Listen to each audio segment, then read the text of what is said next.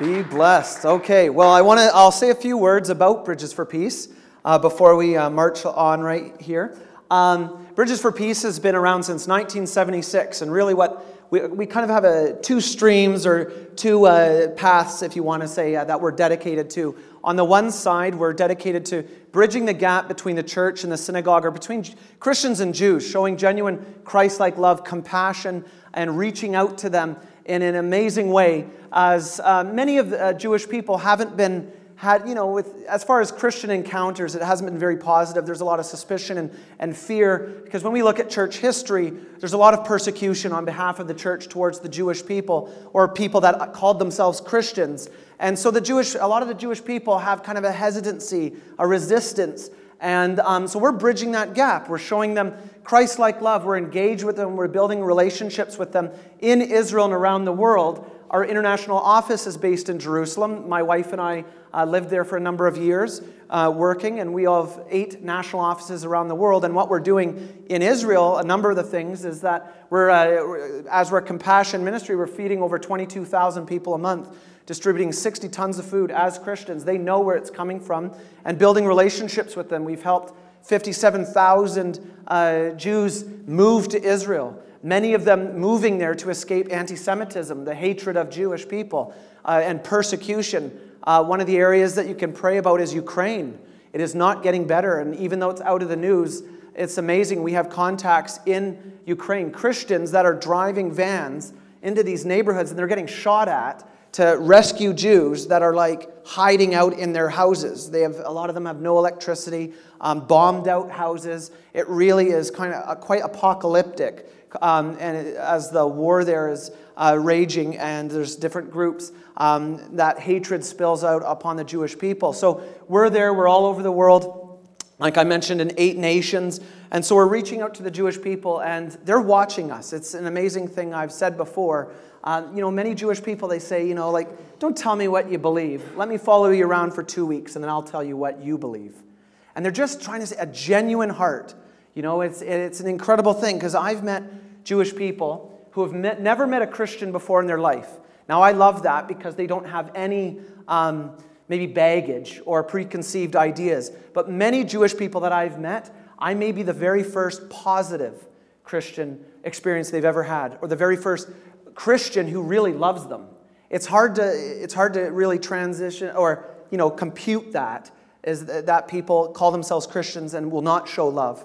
But that is a very common thing that the Jewish people have experienced for centuries. The other side of what we do as an organization is reaching out to the church.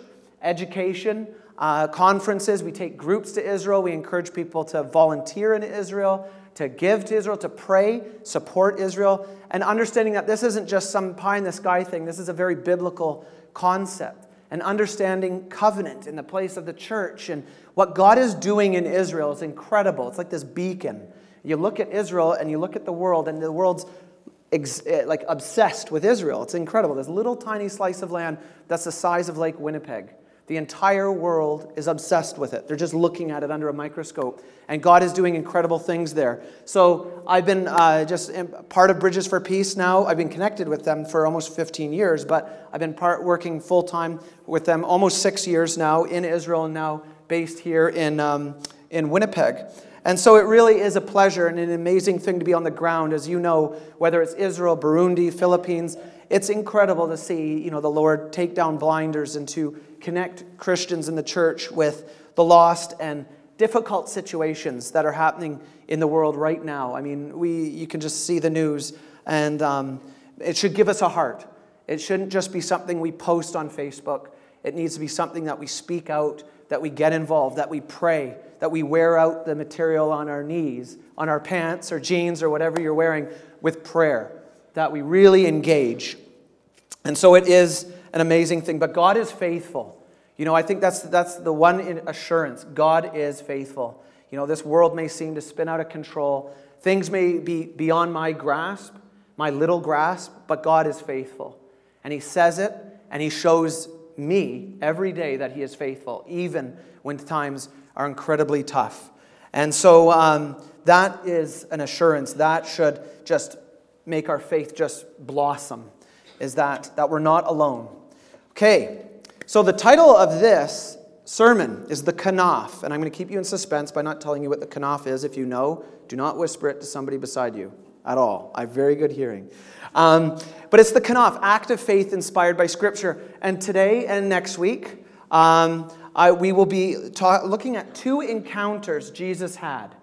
Two encounters Jesus had in the Gospels, and we're going to unpack those. Like, what's behind that? Okay, so this is an incredible thing. Anybody can just read this story and understand. If you have a heart to understand, God will reveal things to you. But we also got to remember that this is 2,000 years ago. People then are different than people now. They're writing from a culture and customs and what things mean. And oftentimes the gospel writers are just like assuming their readers know what they're reading.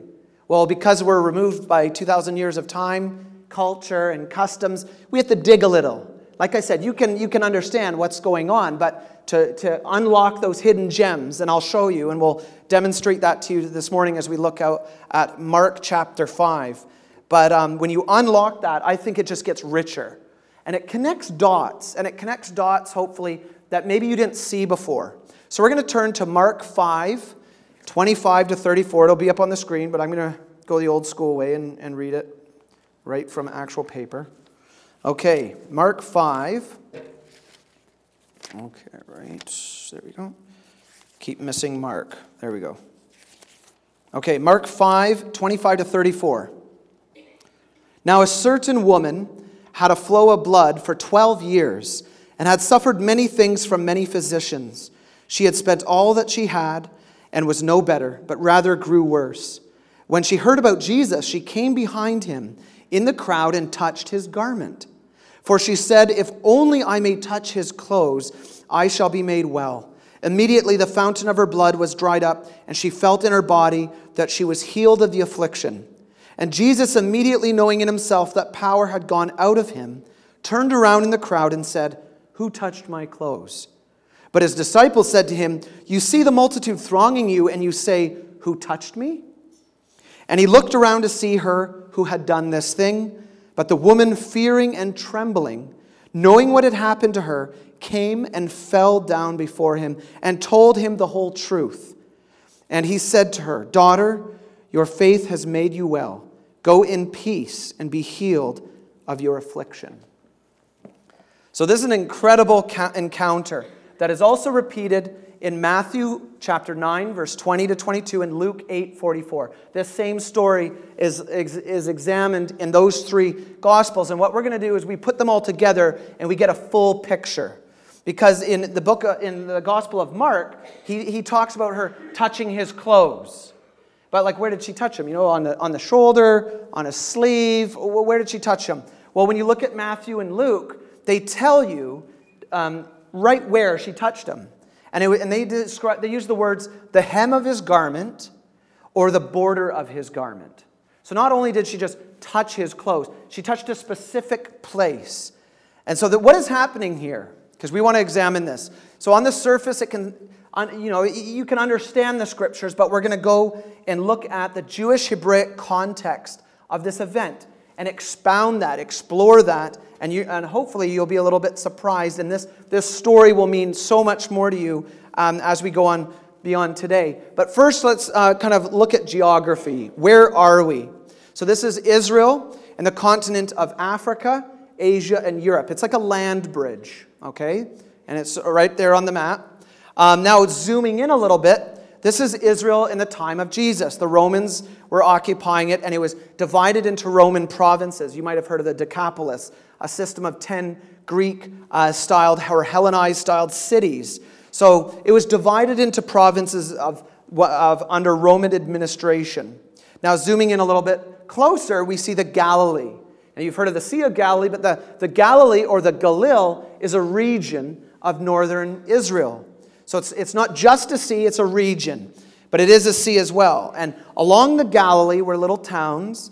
And on the northern tip of the Galilee is a town called, or a village, Capernaum, or Capharnaum, the village of Nahum. And this is this place where Jesus does lots of his ministry. He teaches in the synagogues. He teaches and does miracles there. Peter lives there. This is like the stomping ground of this ministry that Jesus calls these disciples to. And it's an amazing place. It's a small little place. And if you were to go to Capernaum today, they've excavated, you can see most of the village and the synagogue and all of this. And this is all genuine. This is all real first century stuff. And Capernaum was small. So when you think of roads or streets, they're very narrow, pressing. So when Jesus is going through these streets, I mean, there'd be a lot of people rubbing up against him, pushing past him. And we know in the context of this story, he's going and he heals this girl that's died. Jairus or Jairus, one of the elders officiating in the synagogue, who would have lived near the synagogue. So Jesus is leaving Peter's house and he's going to Jairus because he's been called. And this is where we find this woman touching the hem or the border of his garment. Now, what is the hem? What's up with this? I mean, it's kind of like interesting. Why didn't she just cry out? Why didn't she grab his hand? Why didn't she grab his ankle? Like, what's going on with this? Because this is a clue. This is the fact that the gospel writers zoom in on what she touched is very, very important. Now, the hem, the corner of the garment, we're going to look at Numbers. It's identified also in Deuteronomy, but I'm going to read Numbers 15. What is this hem or the garment? Numbers 15, 37 to 38. It says, "Again the Lord spoke to Moses, saying, Speak to the children of Israel, tell them to make tassels on the corners of their garments throughout their generations, and to put a blue thread in the tassels of the corners. And you shall have the tassel, that you may look upon it and remember all the commandments of the Lord and do them, and that you may not follow the harlotry to which your own heart and your own eyes are inclined, and that you may remember and do all my commandments and be holy for your God." Now, this is an incredible thing. These were visible reminders of being a follower of God. So a Jewish male, right from the time of Moses, would have these tassels on the corners of the garments. Whenever they would see the tassel, they would know, I worship the God of Abraham, Isaac, and Jacob. I'm part of the covenant. I'm one of his people, one of his children. This is an identifying mark that all Jewish men would wear. This is an incredible thing. And there were other things as well that God called, through Moses, called the Israelites to do or to have as visible reminders. And you know, this isn't archaic and ancient stuff. We do that today. You know, you've seen a Jesus fish on the back of a car, or maybe someone of faith has a cross around their neck. Like, we have visible reminders that identify, I believe in Jesus. I believe that he's the Son of God. I'm a Christian. We have these visible images that are precious to us. We don't worship them, but it points us and directs us to God. And it makes you kind of stand out. You know, like if you're, as a Christian, if you're going around in your everyday life and nobody knows you're a Christian and thinks you're kind of just like anybody else, something's wrong. You know, we're to stand out. And Jesus said that the world would hate us and despise us and persecute us because of who we are, because of the light that we emanate. And so these are visible reminders. Now, the tassels represent the 613 commandments of Moses, and they were tied with 8 knots on each corner. So they formed the hems of a garment or a mantle or like a prayer shawl. And I brought one today just as an example. So this is a prayer shawl, a modern prayer shawl. And all Jewish men would wear this when they pray. So they'd put it over their head like this, and they would pray with it. And on the corners are these. There's 4 of these. So these are the tassels, the tzitzit. This reminds the person wearing it that I am praying to and a follower of the God of the Bible, the God of Abraham, Isaac, and Jacob. And it's interesting because even in Matthew 6:6, it talks about a room or a closet, going into your room or your closet to pray. And many scholars think that's kind of a metaphor or a symbol of the prayer shawl, just shutting out, you know, like the prayer shawl becomes like a room or a closet, like a horse that has blinders so it doesn't distract. You're not distracted by what's around you. You focus on God. And that's a reminder that we can really run with even today, is that how many times do we have good intentions? Oh, I'm going to read my Bible, or I'm going to spend some time with the Lord, or pray, or do this. And then our phone rings, or we start texting, or Facebook, or we watch this or that, or we get distracted. And we need to just calm down and focus on the Lord. Zoom in on his heart and have a heart willing to hear from him. No, be private, no distractions. And that's an incredible thing. Now, the Greek word Mark uses in this passage is himation, which means like an outer garment or mantle. And the experts say that this is the connotation is this, the tassel. And when we also look at the other Gospels, we can zoom in on what this is. And so they specifically draw us to this. And it's like the Gospels say that if we had written a book for everything, if we'd written everything down that Jesus did, the world couldn't hold or contain all the books. So you know what? When something's mentioned, that is very important. That should draw your attention there. So the fact that the Gospels zoom in on what she grabbed, that should grab our attention. Now this is the thing. So I'll leave you with, you don't have to be in suspense anymore. I'm going to give it away. This is the kanaf. Okay? The tassel, the edge of the garment, that tassel is the kanaf. And what a kanaf means is wings. Okay? So this is the wings. She grabbed Jesus' wings. She grabbed the hem of his garment. Now the kanaf isn't just some outward symbol of identification of, I follow the God of Abraham, Isaac, and Jacob. It is also considered the authority of a man. So beyond just this, I relate to the Lord, and this is a visible reminder, it's also a symbol of a man's authority. Who he is, who his identity is, what his status is in society. And this is what the woman grabs. So I'm going to leave this whole miracle, this whole story for a moment, and express this in another way. In 1 Samuel 16, 12 to 13, David has been anointed with oil by the prophet Samuel. So he's anointed with oil. He's going to be the next king. And the kings of Judah were known as anointed ones. It means a Mashiach, a Messiah, a Christ, Christos, one who is anointed. And it's an amazing thing when we zoom in on this because Jesus is the ultimate anointed one. And we see that in other uses. In John, 1 John, he describes Jesus as the ultimate righteous one. But to be righteous in the first century was to be someone who loved the scriptures and followed them. Observant, somebody who, that was their heart. Because John the Baptist was described as a righteous one, and his parents were described as righteous. Even Joseph and Mary were described as righteous. But Jesus is the ultimate righteous one. Well, in the same way with the anointed one, he's the ultimate anointed one. Because all the kings of Judah were anointed. Saul, David, Solomon, Rehoboam, and so on.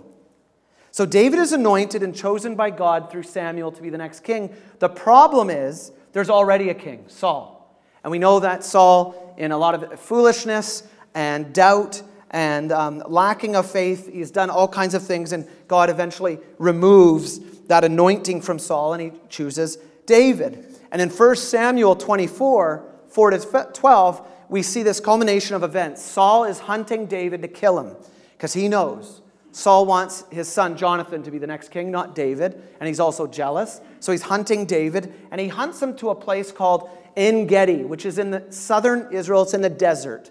And En-Gedi, though, is an oasis with different caves and waterfalls. It's a beautiful place. You can go there today and hike and swim. But this is a place where David hid out, and Saul kind of tracks him to this area. And Saul goes up, and he thinks he's alone. He doesn't know where David is. And the scriptures say he was either sleeping or relieving himself. He really had to go. Couldn't wait. And so David sees him. He knows he's there. And David's men say, "Go and kill him. Now is your chance. The Lord has delivered him into your hands." Now, it would have been easy to kind of come to that conclusion. This man is trying to kill you. He's been chasing you. He's had the anointing removed. And obviously that anointing has been given to you. So why not? Now, David doesn't kill him, but David does something. He wants to send a message. So he creeps up and he cuts off Saul's kanaf. He cuts the hem of his garment off. And in the Hebrew, it uses that word, kanaf. He cuts the hem of the garment off. Then what happens? This is an amazing thing. He's convicted. I mean, he didn't just ruin Saul's nice clothes. He took something deliberately. And he's convicted because he realizes, I've desecrated something that God instituted. And what does he do immediately? He repents.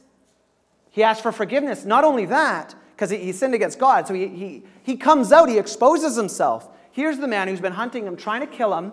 David comes out and calls out to him. I mean, what's holding Saul back from killing David right there?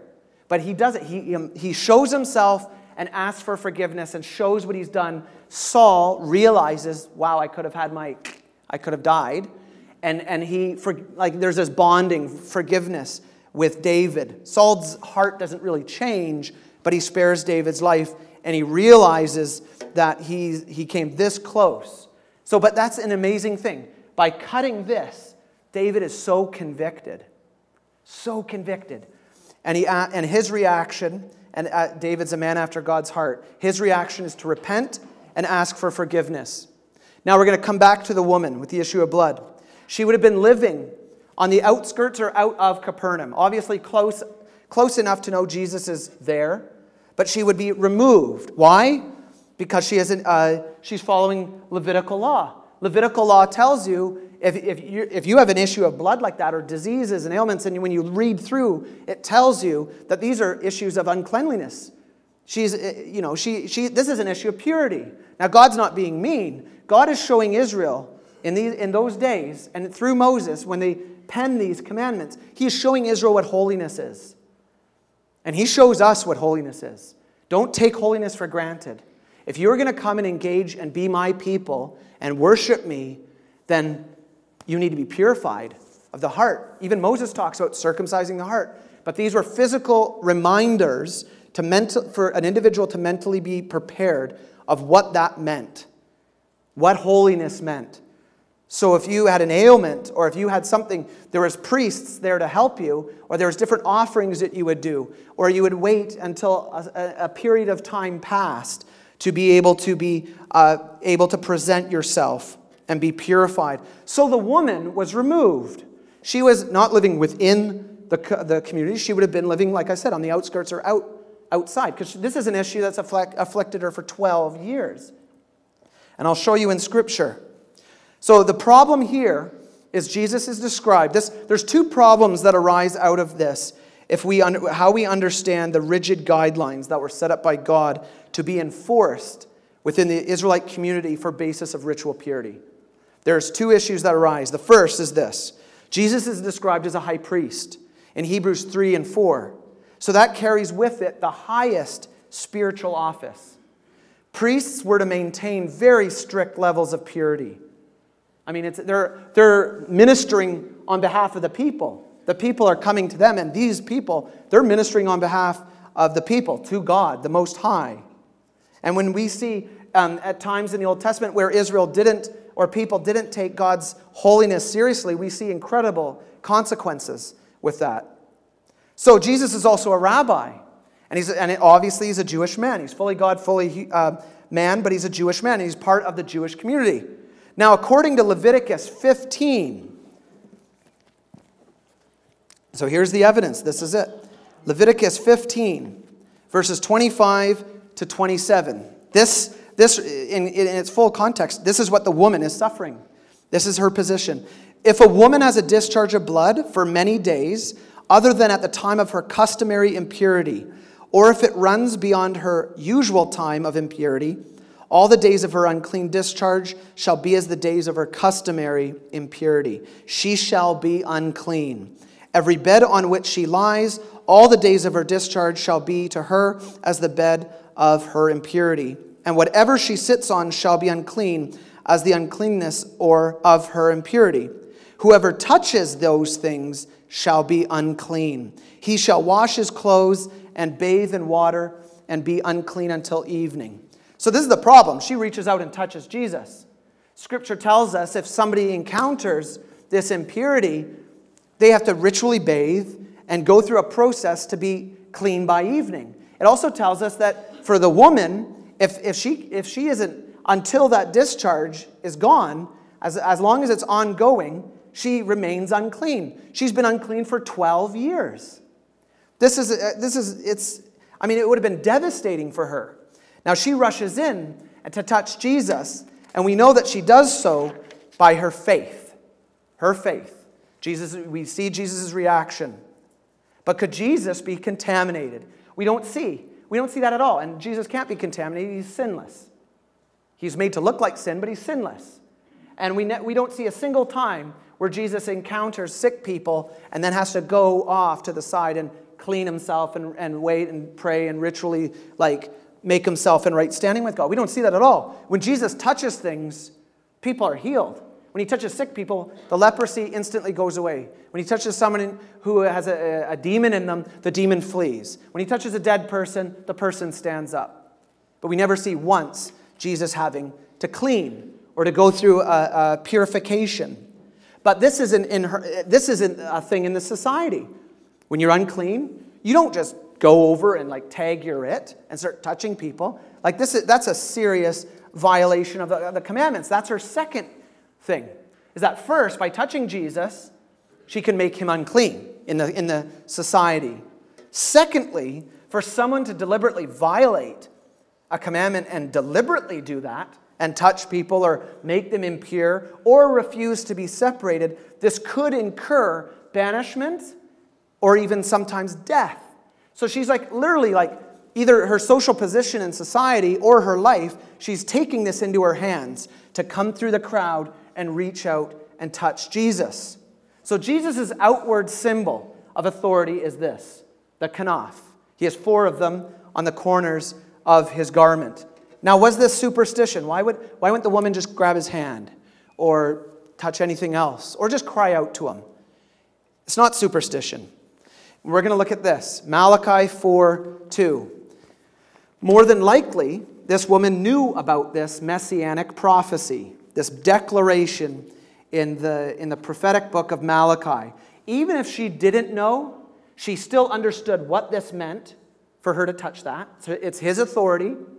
And God, working through this, literally breathes into a prophecy and makes it like a literal fulfillment.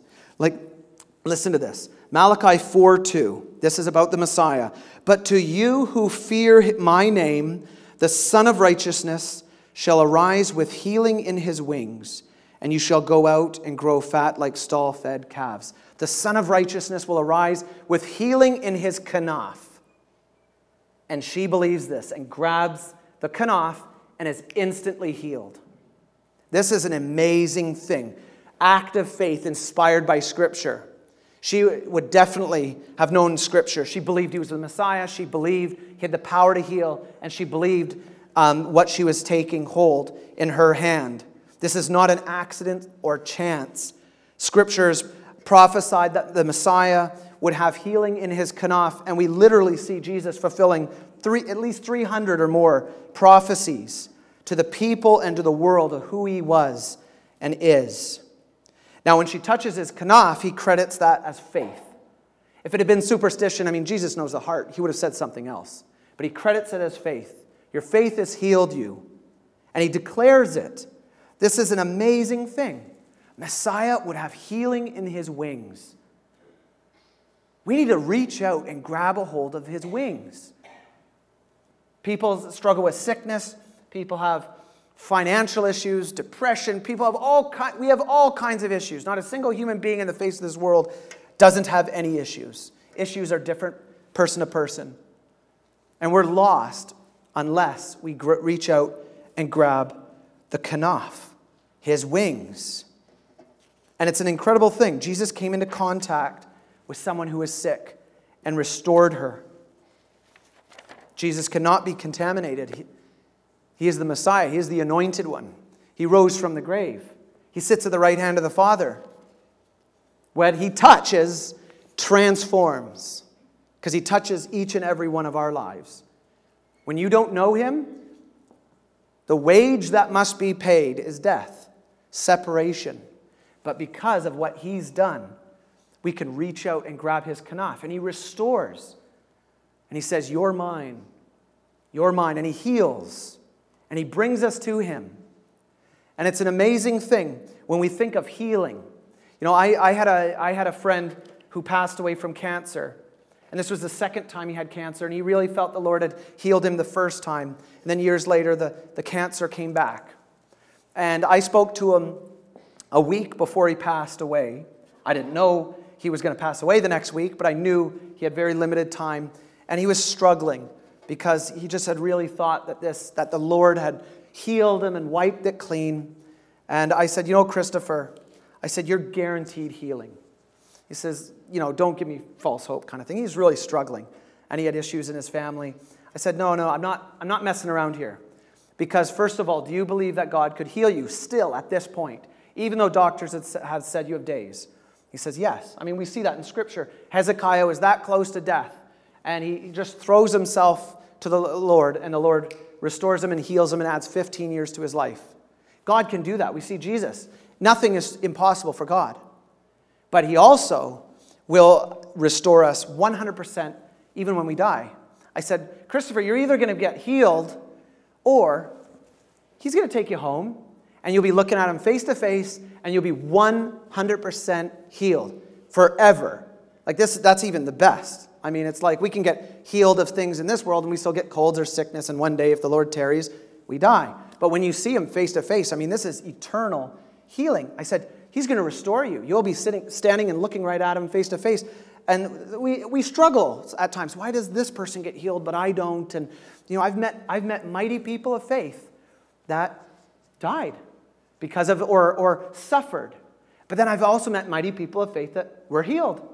I had one just recently, a close friend. But either way, we trust in God. We're in this broken world of sin, but we trust in God. We're in the world, but not of the world. And Jesus is the ultimate healer. He's the one we grab a hold of. And in Hebrews 4:11-16, this is the Jesus we serve, the great high priest. It's an incredible thing that we can come boldly to the throne. It doesn't say like come crawling or like tiptoeing like you're on thin ice. Come boldly to the throne. That Jesus mediates. He advocates on our behalf to the Father. He says, whoa, wait, hold your gavel of judgment, Father. This one's mine. I've saved him. I've covered him in the blood. I was faithful. He's mine. And then that gavel of judgment goes away, and it's like arms open. If mercy, welcome, come here. You're my child. Jesus advocates on our behalf. It is a beautiful relationship, and it's a beautiful solution to sin. It's like sin is destructive. It's death. It splits us and divides us. But then God has a plan. It says that the Lamb was slain before the foundations of the earth. God had a plan, and he bridges that gap through Jesus, through the saving power. And we can be healed through that. And I urge you to just cling to him. Cling to him. Reach out, even when it seems hopeless. Look at this woman. She can't even speak, and she's fearful and trembling, knowing she's been healed. But she clung to him in faith. That was good enough. They didn't need a big show. It was good enough for her. Just touch the authority. Touch his kanaf. I'll be healed. That's it. An amazing, amazing thing. Let's pray.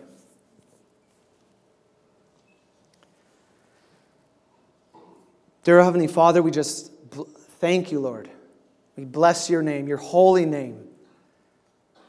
We thank you we can gather here as a church family. We can pour over your word. We can sing our hearts out. We can fellowship. We can have courage. We can have perseverance. We have assurance. We have eternal life through you. We pray that we will not take this for granted. We will not take our worship, our fellowship, our freedoms. There are so many places, Lord, in the world where people are under attack, where people can't gather like this. Lord, may we not abandon them. May we pray. May we act. And if you so call us, maybe we go there physically to show and share the love of Christ, to demonstrate that here. We are all called to be lights. This isn't a professional job for only certain people. We are all called to be a witness, all called to be lights in this world, Lord. And we thank you for what you've done. We thank you for your word, which guides us. We thank you for godly leaders that you place in our path. We thank you for friends and family. And we cry out for those who do not know you, Lord, that you would soften hearts, reveal yourself to them by your Holy Spirit. our counselor and guide. We thank you for Cross Church. We thank you and pray blessings over Pastor Alan and Gloria, that you would just give them an incredible rest. Hold out your kanaf to them and just let them hold on to it, that they may rest, be healed of being tired or anything that's going on, that they would just praise your name, Lord. And I pray the same over each and every person here today, Lord, that this encounter would be continuous and that we would yearn for you. This isn't just a once-a-week encounter, that may we live and breathe this. Teach us how to be your disciples, Lord, how to follow you and to live for you and to be imitators. And we thank you, Lord God, in the name of your Son, Jesus Christ. Amen. Be blessed and have a lovely, incredible week. God bless.